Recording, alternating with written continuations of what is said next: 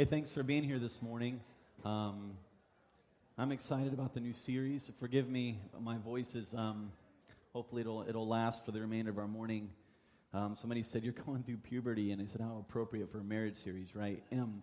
Anyways, so I'm excited to start this new series with you guys and to share. Obviously, things are a little bit different setup-wise than what we're used to. I thought it would be good, though, as we start this series, to kind of have Andrea share a little bit about our story. And so I'm going to have her come and just share briefly a little bit kind of how we met, and then some struggles that we've had, and then maybe some things as it relates to our marriage that have been helpful. So, Do I need this? yeah. No. Okay, before we start, Mark doesn't know about this, and I don't normally get a chance to tease him.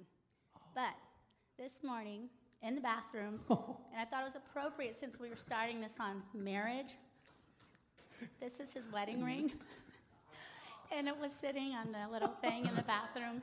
I thought about that when we were singing. He never does this. He never leaves his wedding ring, but I just thought it was funny how appropriate it was that he forgot that today. No, that was, just so you know, I didn't take it off for, I can't stand that girl, kind of thing. I was getting in the shower, right? So thank you for embarrassing me. Yes, yeah, I was just going to clarify that he had to replace his wedding ring with one from Family Christian, so he has to take it off every time he showers. The other one broke. But, yeah. Hopefully it's not a sign. Yeah. Anyway, go ahead, sorry. Okay. Anyway, Mark and I met at Cedarville University. I was a junior in college, and Mark was a freshman. I was the missionary kid in Brazil, so my life consisted of traveling between a big city on the beach to a little rural town where homes were made of sticks, to the occasional trip to America. So my life was full of travel, transition, exotic, weird things. And Mark came from a little small town in Ohio and probably moved, once in your lifetime? Mm-hmm. I don't know. And we met because we were both on a singing team at Cedarville, and it was a little traveling singing team, and we would travel on the weekends and sing in different churches. And we were friends, and then it went through about an 8-month long of I like you and ooh, I don't like you that way to I think I do like you and I'm confused. She's describing me. Okay, that's all me in the relationship. Finally Mark saw the light, and we were finally engaged and married after a couple of years. So when I married Mark, I had no reservations. It was the most special day of my life. I don't remember feeling very nervous at all. I just drank it in. This was like, the best. I, could not wait to marry him. But that first year of marriage, we fought so much over things that I thought I knew this guy. We had a lot of fighting and growing and learning. I can now say that after 20 years of marriage, we have a wonderful marriage. I love being married, and we are still in love. And I can honestly say that I can tell him anything about myself, and I will not. I don't want to say I won't be judged, but I can share. We have shared everything together, but that's grace. We've had to grow. We have learned a lot. We have had a lot of pain and selfishness and anger at times. We've been through what we thought for a while, infertility. We've been through times when I felt alone because I was at home with the kids a lot when he would travel as a youth pastor. So I don't want you to think that we stand up here like, oh, we are perfect, we do everything perfectly. It has not been without its struggles, without pain. But I will say that some of the practical things that we have had to learn and grow in is communicating, which I know is like a duh. You hear that all the time, but it's true. We've had to learn to communicate. When I was from a family who communicated, actually probably not appropriately so sometimes. We would yell or get mad and raise our voices when we didn't agree. And Mark came from a family that just did not communicate at all. We basically ignored. Yeah, if there's struggles, everything. we just if there was conflict, we all knew there was conflict, but we're like, eh. Yeah. And that was it. And that was hard because I wanted everything out in the open right then and there, and he just didn't want to talk about it at all. And so we had to learn and grow, and we both had to be willing to do that. That is one thing. I think holding our marriage and the priority that it needed to have has also played a big part in it. We made sure that our marriage came before our relationship with our kids. We made sure that when things got busy and crazy and we weren't connecting, that we made time, that was very important. So those are some things that have been key. But the most important thing that has kept our marriage strong, that has kept our marriage close, is Jesus. And I know that seems so like, we're in church, you're the pastor's wife. But it's true, because a long time ago, I began to realize that there was nothing that was going to make me feel secure, that was going to make me feel complete, that was going to fill all those longings in my soul. It wasn't going to be him, because he can't. And I began to realize the only person that can do that is Christ. And I'll tell you how it played out. When I was not spending time with the Lord and I wasn't focusing on the Lord, what would happen? I would start becoming more clingy. And why isn't he spending time with me? Oh, he's not this and that, and he's not. And my focus would start becoming on what he wasn't doing for me. But when I was spending time with the Lord and I was growing and he was my satisfaction, and I realized that I had everything in him, and he loved me, and he accepted me, it was then that I could be full so that I could love him and serve him and work on meeting his needs. And I could forgive him, because all of a sudden I would realize, oh yeah, I'm not perfect either, and I do this sometimes, and I do this. And when I would read God's word, I'd be like, wow, I really need to work on that. Thank you, Jesus, that you forgive me, and because of that, I can forgive him. So the thing that kept coming to my mind is a cord of 3 strands is not easily broken. If that strand that weaves through your marriage, through your relationship, is Jesus, and he's the one you're clinging to, that is what makes your marriage strong, because he makes all the difference. So I didn't know, Mark said, share our story, and he said you have 5 minutes, so I don't know if I gave what awesome. You know. Okay. It's great. I will share, in our first year of marriage, Andrea grew up, like she said, in a family where family time was so valued, because, she went to boarding school, so when she would go home, it was like full-on family. It was just, they would go do stuff together as a family. I grew up in a family where family time was, let's watch 5 hours of TV and not talk to one another. Okay, so that was what I grew up in. And so our first year of marriage was, the big thing was, I'd sit down on a Saturday, and I love sports. I could literally watch, I don't care who's playing, I could watch it all day long. I still could to this day. I absolutely love it. It's for me just kind of a way to just decompress, kind of a thing. And I'll just never forget having a conversation in a little apartment at Cedarville. And I've been watching football for I don't know how long. And she's been sitting next to me the whole time. The whole time, right? And I'm like... Probably fuming. Right, yeah. And so it came out. She's like, it just came out, this angst, right? She's like, I just want to be together. And in my mind, I'm going like, what are you talking about? We are together. This is, to me, being together was being in the same room. All right, but to her, that's not how she defined being together. She defined being together, we're fully engaged, we're having conversation, those kinds of things. And that's something that I still have to work through to this day and deny my selfishness, right, and to serve. So those are some things that it's now kind of a joke between us. I just want to be with you. Well, we both know exactly what we're talking about in that way. So, the first year of marriage was incredibly difficult, but as she said, it's just the grace of Jesus that has got us to this point, soon to be 21 years of marriage. And so we still struggle. Just kind of a story from last night, just kind of comical. Andrea was asking me, she's like, so what do you want me to share tomorrow morning? And so I said, well, I just want you to share kind of how we met, that kind of thing, a little bit about our story and all this stuff. And and I said, I just want you to talk about how like the first years were really tough, but now we have a great marriage. She's like, what?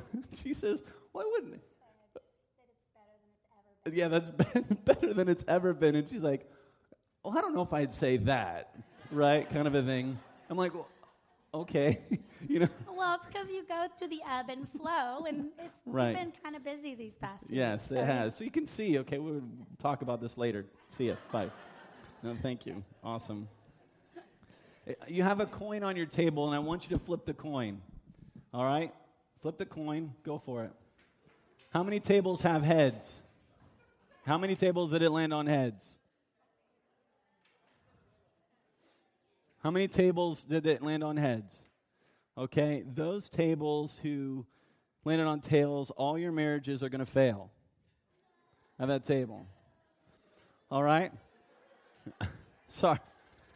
The reality, though, of this is, and I want to approach this series different than like a preaching kind of message. I want to approach this series more like a class, more like a situation kind of. That's why we have it set up this way, and you have a handout, and there'll be fill-ins and different stuff like that. But there's so much, I think, that we of a foundation that we have to lay when it comes to marriage in our culture today. There's a lot of different things we need to address, and we need to talk about. So forgive me, I'll just up front if this comes out like I'm just saying a lot, because I am, because I think it needs to be said. And I'm just hoping that what's said this morning you'll be able to kind of marinate that on that a little bit with your heart and your mind, and then you'll be able to discuss it afterward as well. But the reality is, statistics in our culture say you have about the same chance of your marriage lasting as you had about the chance of that coin landing on heads. That's kind of the way it is. That's okay. About 50-50 is kind of where we stand as far as marriages lasting today in our culture. I mean, that's really encouraging, right? I hope it's not. Okay, it's not very encouraging when it comes to marriage. And so we have to ask ourselves the question, so is there a way? Is there a way for marriage to work? Is there a way for it to not just, is there a way for you to not just survive in your marriage? Okay, but is there a way for you to thrive in your marriage? And I believe there absolutely is a way for that to happen. And I believe that hope and that purpose and that thriving in marriage comes from grasping once again the original intended purpose of what marriage was created for. I think we have to go there because I think that's where Jesus goes when he's addressed with the issue of marriage. So we're going to go there in a minute. But as we begin this series, we're going to answer questions, hopefully today if we can get through it all. Questions like, and Jesus is going to answer these questions. Where did marriage come from? What is marriage?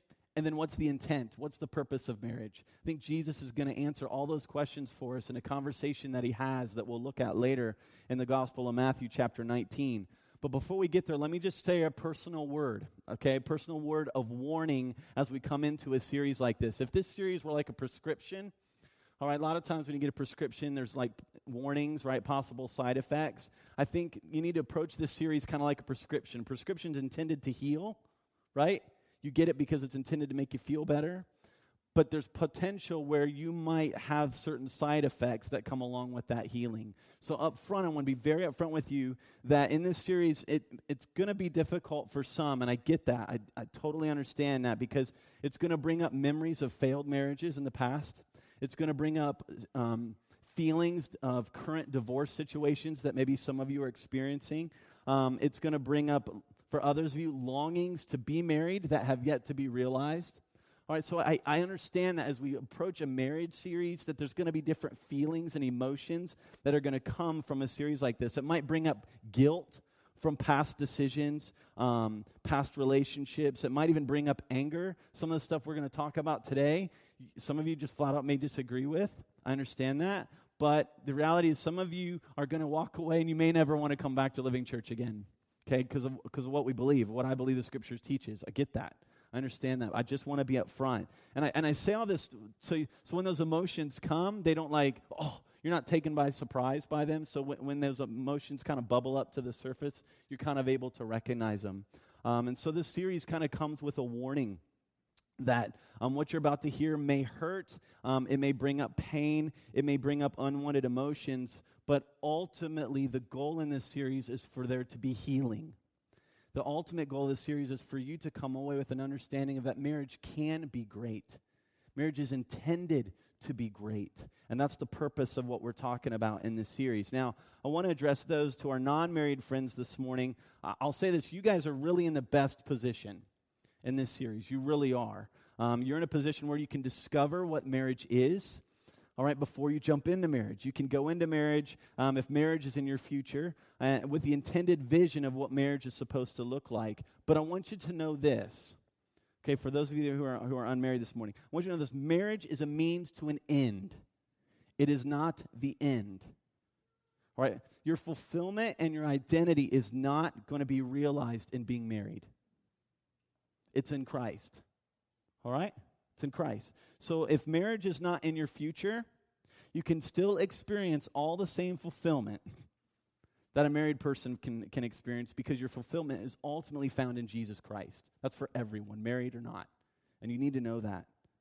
All right, so I don't want you to feel like you're second class or anything, because you're not. You can experience all the same fulfillment, all the same identity that comes for a married person, because that fulfillment doesn't come from being married. It comes from the person of Jesus Christ. We need to understand that from the get-go. And so I need to say that. So when it comes to holy matrimony, is there hope? Yes, there is hope. So where do we start? If you would grab your handout, I want to work through some of these things this morning. So where do we start? I think we need to kind of look at some of the assumptions that are in our culture today when it comes to marriage. Some wrong assumptions and right realities. And a lot of this is going to come from a book called The Meaning of Marriage by Tim Keller. I have it up here. If you haven't read it, I would encourage you to read it. It's a very good book, very academic, really breaks down some of these assumptions. So a lot of this comes from that book, but I think it's important for us to talk about these wrong assumptions. The first wrong assumption is marriage doesn't work. It doesn't work. And I get that. Yes, 45% of marriages end in divorce, but 55% of marriages don't. We're so quick to look at the divorce rate, but we're not quick to realize, well, just as many marriages make it. Just as many marriages work. And so we have to ask the question, so is marriage the problem, or is the problem really with those who get married? There's a difference. And we need to grab that difference. So is it marriage's fault that marriages end, or is it the people who get married? Is it their fault?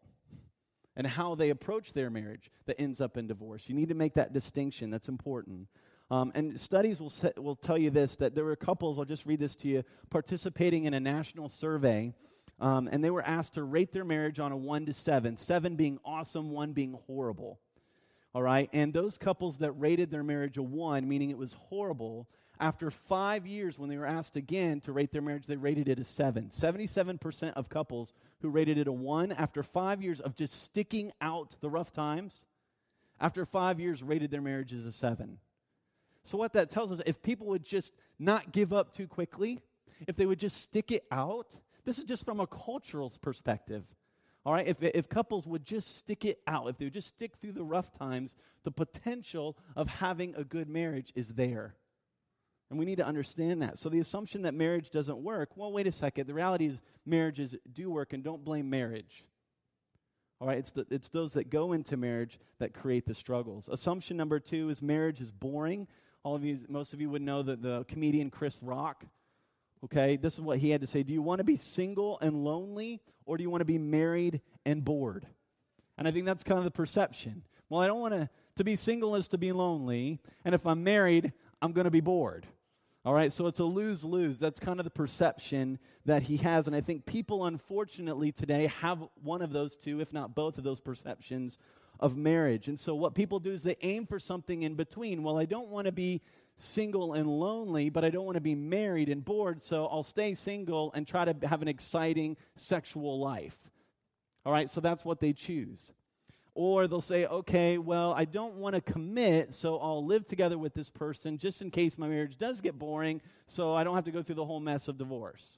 So they kind of try to pick in between one of those, or in one of those two options. So the assumption is marriage is boring, but listen, I know people who are married and their marriages are not boring. I've been married 20 years. I can tell you my marriage is not boring. It's work, all right, but it's not boring. It's amazing. It's great. It may not be the best it's ever been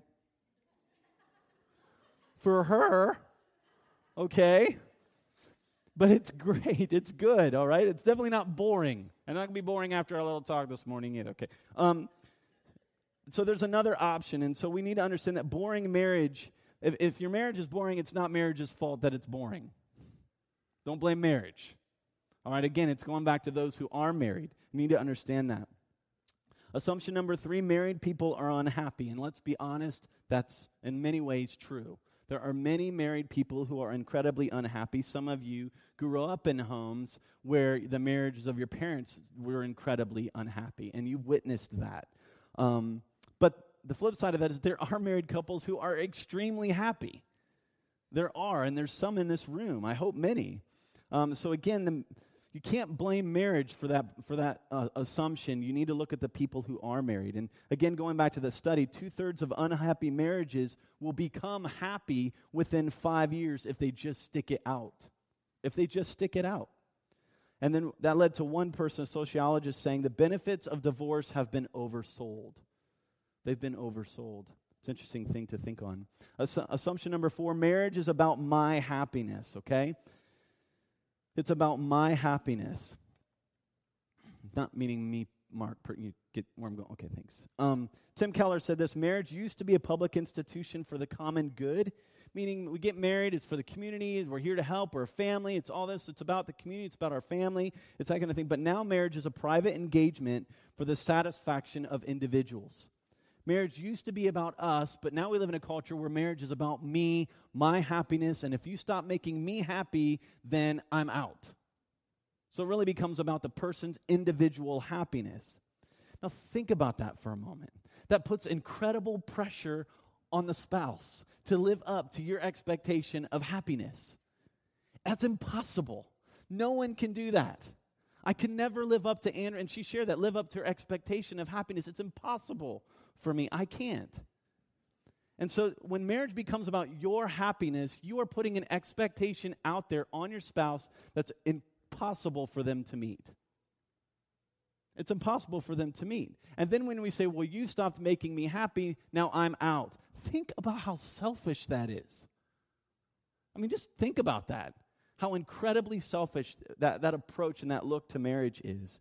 And so the reality is that puts an incredible pressure on a spouse that's impossible for them, an expectation on them that's impossible for them to meet. A fifth assumption, these aren't all the assumptions, but these are several. The fifth assumption is because marriage doesn't work, living together is the best option. Because marriage doesn't work, living together is the best option. Now, the thinking on this is, and I get it, I understand, that living together improves the chances of a couple actually saying, hey, are we soulmates? All right, if you want to use that term, is there chemistry between us? Is this something where this is going to work out? All right, and so it gives time to see if we're compatible before taking the plunge without the commitment. And so then if you get into the relationship, of a living together relationship, you're like, and this isn't working out between the two of us, then we don't have to go through all the messiness of divorce. Okay, that's the thinking. And more than half of all people who get married today live together before they get married. Another phrase they use to describe living together is cohabitation. All right, and I get that it's an understandable response from many children who've grown up in divorced families because they look at their parents and are like, man, their marriage was awful. I don't want my marriage to end up like my parents, so I don't want to go into something if I'm not confident I can make that commitment. I understand that. But there's a lot of evidence, and you can read Tim Keller's book, and you can look at all the statistics, different things, but there's a lot of evidence that shows that those who live together before marriage are more likely to break up after marriage. But let me say this, if you're here and you live together before you got married, that doesn't mean you're going to break up, all right? But the statistics say that if you do live together before you get married, it's likely that you will, all right? Now, let me just have a word here. Ladies, if your man, how do I say this, doesn't think you're worth putting a ring on your finger, you need to think through if that man is worth being with in the first place. Does that make sense? And I'll say this, a lot of times living together is just a mask for selfishness, fear, and an inability to make a commitment. You remove that mask, and it's often what you get. You get a selfish, fearful, uncommitted partner motivated to be by your side until he or she is no longer happy. Seriously? Is that what you want behind the person that you're living with? Just something to think about. Keller says this, to say I don't need a piece of paper to love you is to basically say I don't love you enough to give myself to you that thoroughly. Or that my love for you has not reached the marriage level. I mean, this is where we're at. We got to think through the reality of these things. All right, so we've got these assumptions in our culture. Where do they leave us? Where do these assumptions leave us? Well, I think if we were to process all these, kind of filter through these, I think what we're seeing is men and women today often look to marriage or a marriage partner to find their identity or to validate who they are, right? To validate who they are. And so when that happiness is no longer provided by the marriage or the marriage partner, then or their identity is no longer validated, they leave. Marriage failure. And the reality is, and we're spending so much time looking at the created and trying, as Romans 1 says, trying to find our identity in what God created, marriage, rather than in the creator, him. And like Andrea said, it all comes down to realizing our identity is in Jesus. And so how did we get to this point? And the Bible explains it, Genesis chapter 3. Listen, Adam and Eve got along great before sin came along. And God created marriage before sin. And at the end of creation, he says, it's really cool. It's great. Marriage is awesome. Marriage was great. All right, and Adam and Eve got along great with God. They got along great with one another. Sin comes along, everything breaks, right? So sin is the issue. The problem in marriages today is not marriage's problem. It's the problem of the heart. It's the problem of sin. And I could go to probably your marriage and you could come into mine, and whenever you have issues, it's probably at its core related to someone's selfishness or someone's fear or someone's inability to make a commitment, whatever it might be, and that's called sin. So at the core of our problem, it's not marriage's fault. Sin is the problem. All right, sin is a problem. So if sin is the problem, what's the solution? We need a person and a power that enables us to deny ourselves, right? To give us the power to overcome our own sin. So the solution is the gospel, because that's what the gospel does. The solution is Jesus. If sin is at the core of every marriage's problem, then what we need to continually be looking and finding our identity and receiving our identity in the person of Jesus Christ and who he is and what he's done. That's the solution. And that's where we're going to go throughout this series, ultimately. But now I want to look at when you come into marriage, everyone has a starting point. Everyone has a starting point. You look at marriage through a particular lens. One lens is culture. All right, one of the lenses that people look at through marriage to marriage is through the lens of culture. Now, our culture says, all right, that marriage is about two people being happy. And whatever kind of marriage arrangement makes them happy, that's acceptable. So if a man is happy marrying another man, and a woman is happy marrying another woman, so be it. That's what makes them happy. That's through the lens. If you're looking at marriage through the lens of culture. And if a man wants to marry his computer, true story, no lie. I'll send you the link. Ask me for it later. Okay, he spent more time with his computer, had a better relationship with his computer, and literally went to court to try to see if he could marry his computer. But if marriage is about being happy, who are we to deny this guy of his happiness? That sounds absurd, right? But if that's what marriage is, then who am I to say this, and that makes him happy, who am I to say he shouldn't do that? All right, if a woman wants to have 3 husbands, I have no idea why she would want that. To make her happy, so be it. And if a man wants 3 wives, fellas, enough said. All right, but if that's what makes them happy, and marriage is about 2 people being happy, then that's where we have to land. And get real difficult here. If a man believes marrying children will make him happy, why not? Who are you to deny his happiness? That's what think on it. If you're looking at the lens of marriage through making people happy, and if that's what it is, that's I'm not saying we're there, but that's the standard. So then what do? We look, well, someone's got to regulate that because that's awful. So what do? We go to government. We ask the government to regulate it. So these are the things, this is where we start. So let me try to make this personal. So if I'm looking at the lens of marriage, meaning it's about two people being happy, then let's take my marriage with Andrea. All right, and let's say all of a sudden Andrea stops making me happy. I want out. I'm out. I'm done. She stopped making me happy. All right? But she says, no, I don't want that. I want to make this work. What would make me happy, she says, is us staying together. Well, what would make me happy is me leaving. And me leaving then violates what? Her happiness. So who's right? This is the stuff that's there. We don't talk about it. We just don't think about it. But this is where we are when we look at these things through the lens of mankind and culture. All right? And who's thinking about the children in these relationships? If marriage is about my own happiness, who's thinking about the kids involved in these relationships? When culture and mankind is left to determine morality in marriage, this is what we're often left with. A bunch of unhappy people trying to find happiness in each other, and in doing so, making each other more unhappy. So is there a solution? Yes, there is. There is a solution, and the solution comes from looking at the right understanding of the purpose and intention of marriage as it was originally created. So go to the book of Matthew, chapter 19. This is where we're going to spend the rest of our time this morning. Matthew, chapter 19.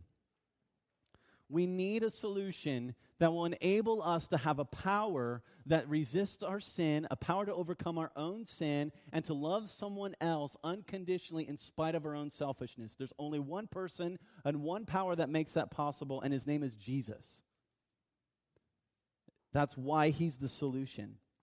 Read Matthew chapter 19, verse 1 through 12, or if you're there, if you have a Bible app on your phone, we won't have it on the screen for you this morning.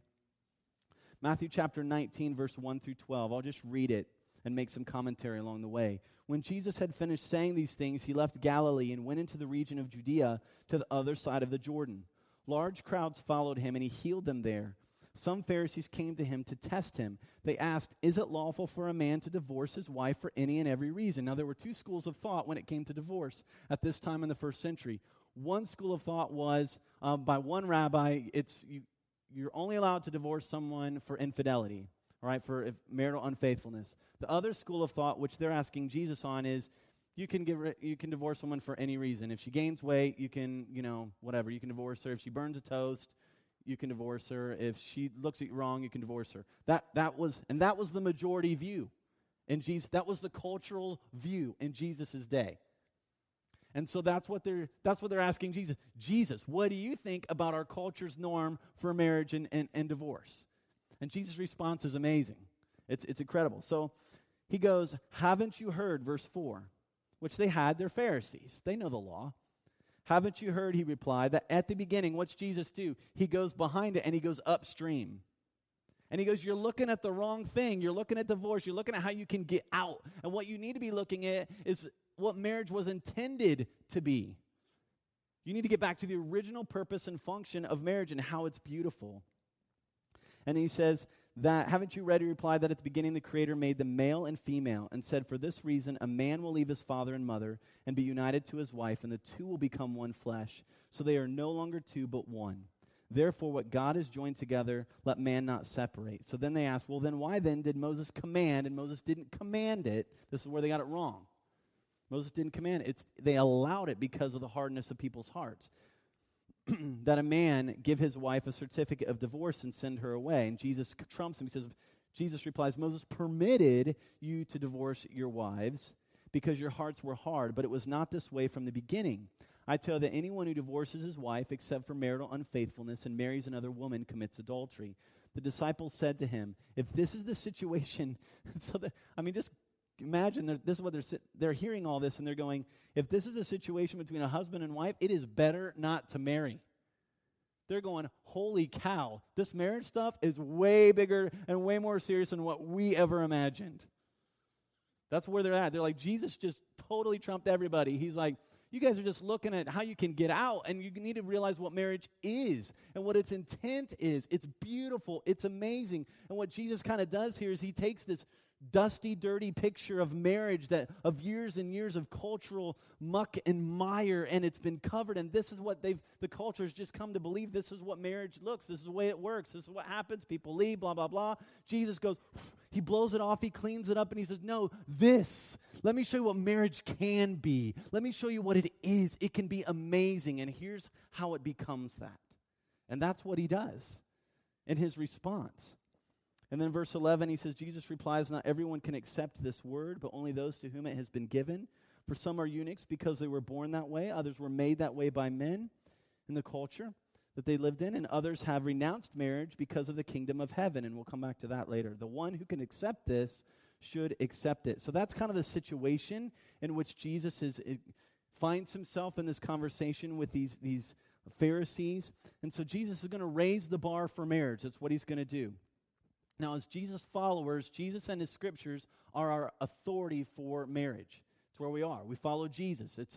He's the one we follow. And so we follow his authority. We follow his teaching. And so what does Jesus have to tell us about marriage? First thing is this. You see it on your handout. Marriage observation is this. Marriage originated from the Creator, not culture. Marriage originated from the Creator, not culture. Jesus says, haven't you read that at the beginning, the Creator, so he's saying there's a different lens that you need to be looking at marriage through. And it begins with looking at the Creator, that at the beginning, the Creator made them male and female and said, for this reason, a man will leave his father and mother, and the two will become one flesh, so they are no longer two but one. Therefore, what God has joined together. So in verse 4, he says, at the beginning, the Creator. Verse 5, he says, the Creator says. And then verse 6, he says, it's this Creator that's joined them together. So Jesus is like, I invented marriage, because Jesus was there at creation. I invented it. You broke it. Let me tell you how to fix it. Let me tell you how to make this thing beautiful, how it's supposed to look in all its beauty. It's like speaking with Alexander Graham Bell, the guy, the telephone deal. It's like we broke the telephone, and so we take it back to him and say, please, put it back together. He's like, okay, great. I'm the one, I know how this thing works because I invented it. And that's what Jesus is doing. And we read throughout Scripture that he is the originator of marriage, and he's the bringer of marriage. He brought Eve to Adam. Genesis 2, it says that. It says that God brings Eve to Adam. He brought Rebekah to Isaac in Genesis 24. He brought Ruth to Boaz in Ruth chapter 3. And then he sends Jesus, the groom, to the bride, the church.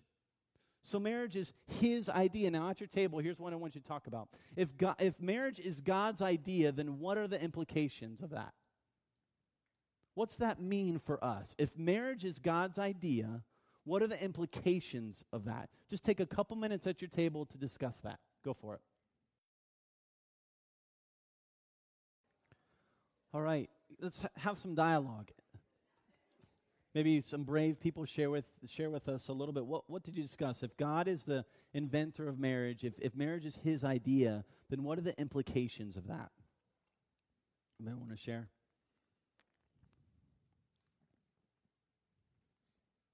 Yeah, Sarah. That it's holy, right? If God is holy, therefore marriage is holy. Yes, what else? Mm-hmm.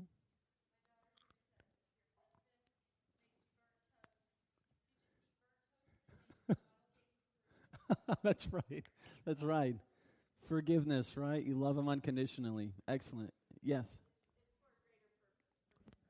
Right. It's for a greater purpose. It's about his purposes. Good. What else? It's unchanging. Okay, Brent.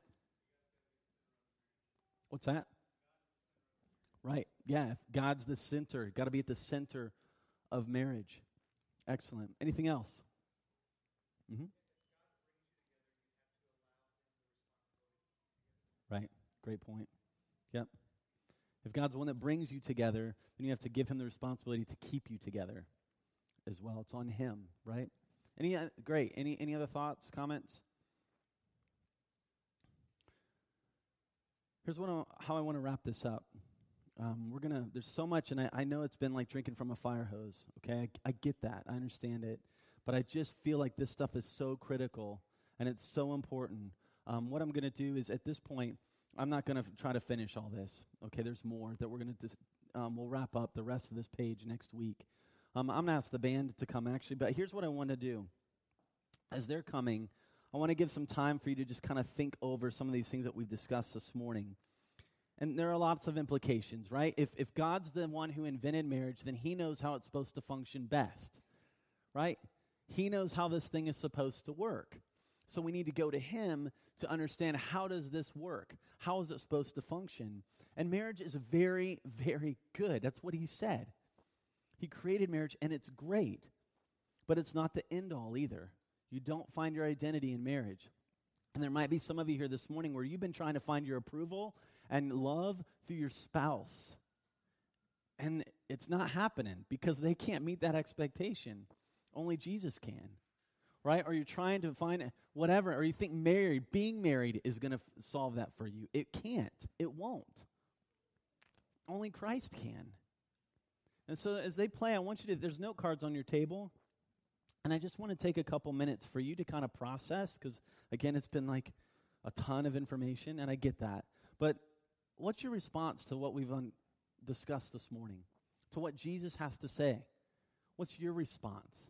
What's Jesus saying to you this morning as it relates to marriage, to his invention of marriage? So grab a note card, and I want you to just take a minute, and I want you to write that out. What's Jesus saying to you this morning in response to what he's teaching us about marriage? Take some time to go ahead and think through that and write down.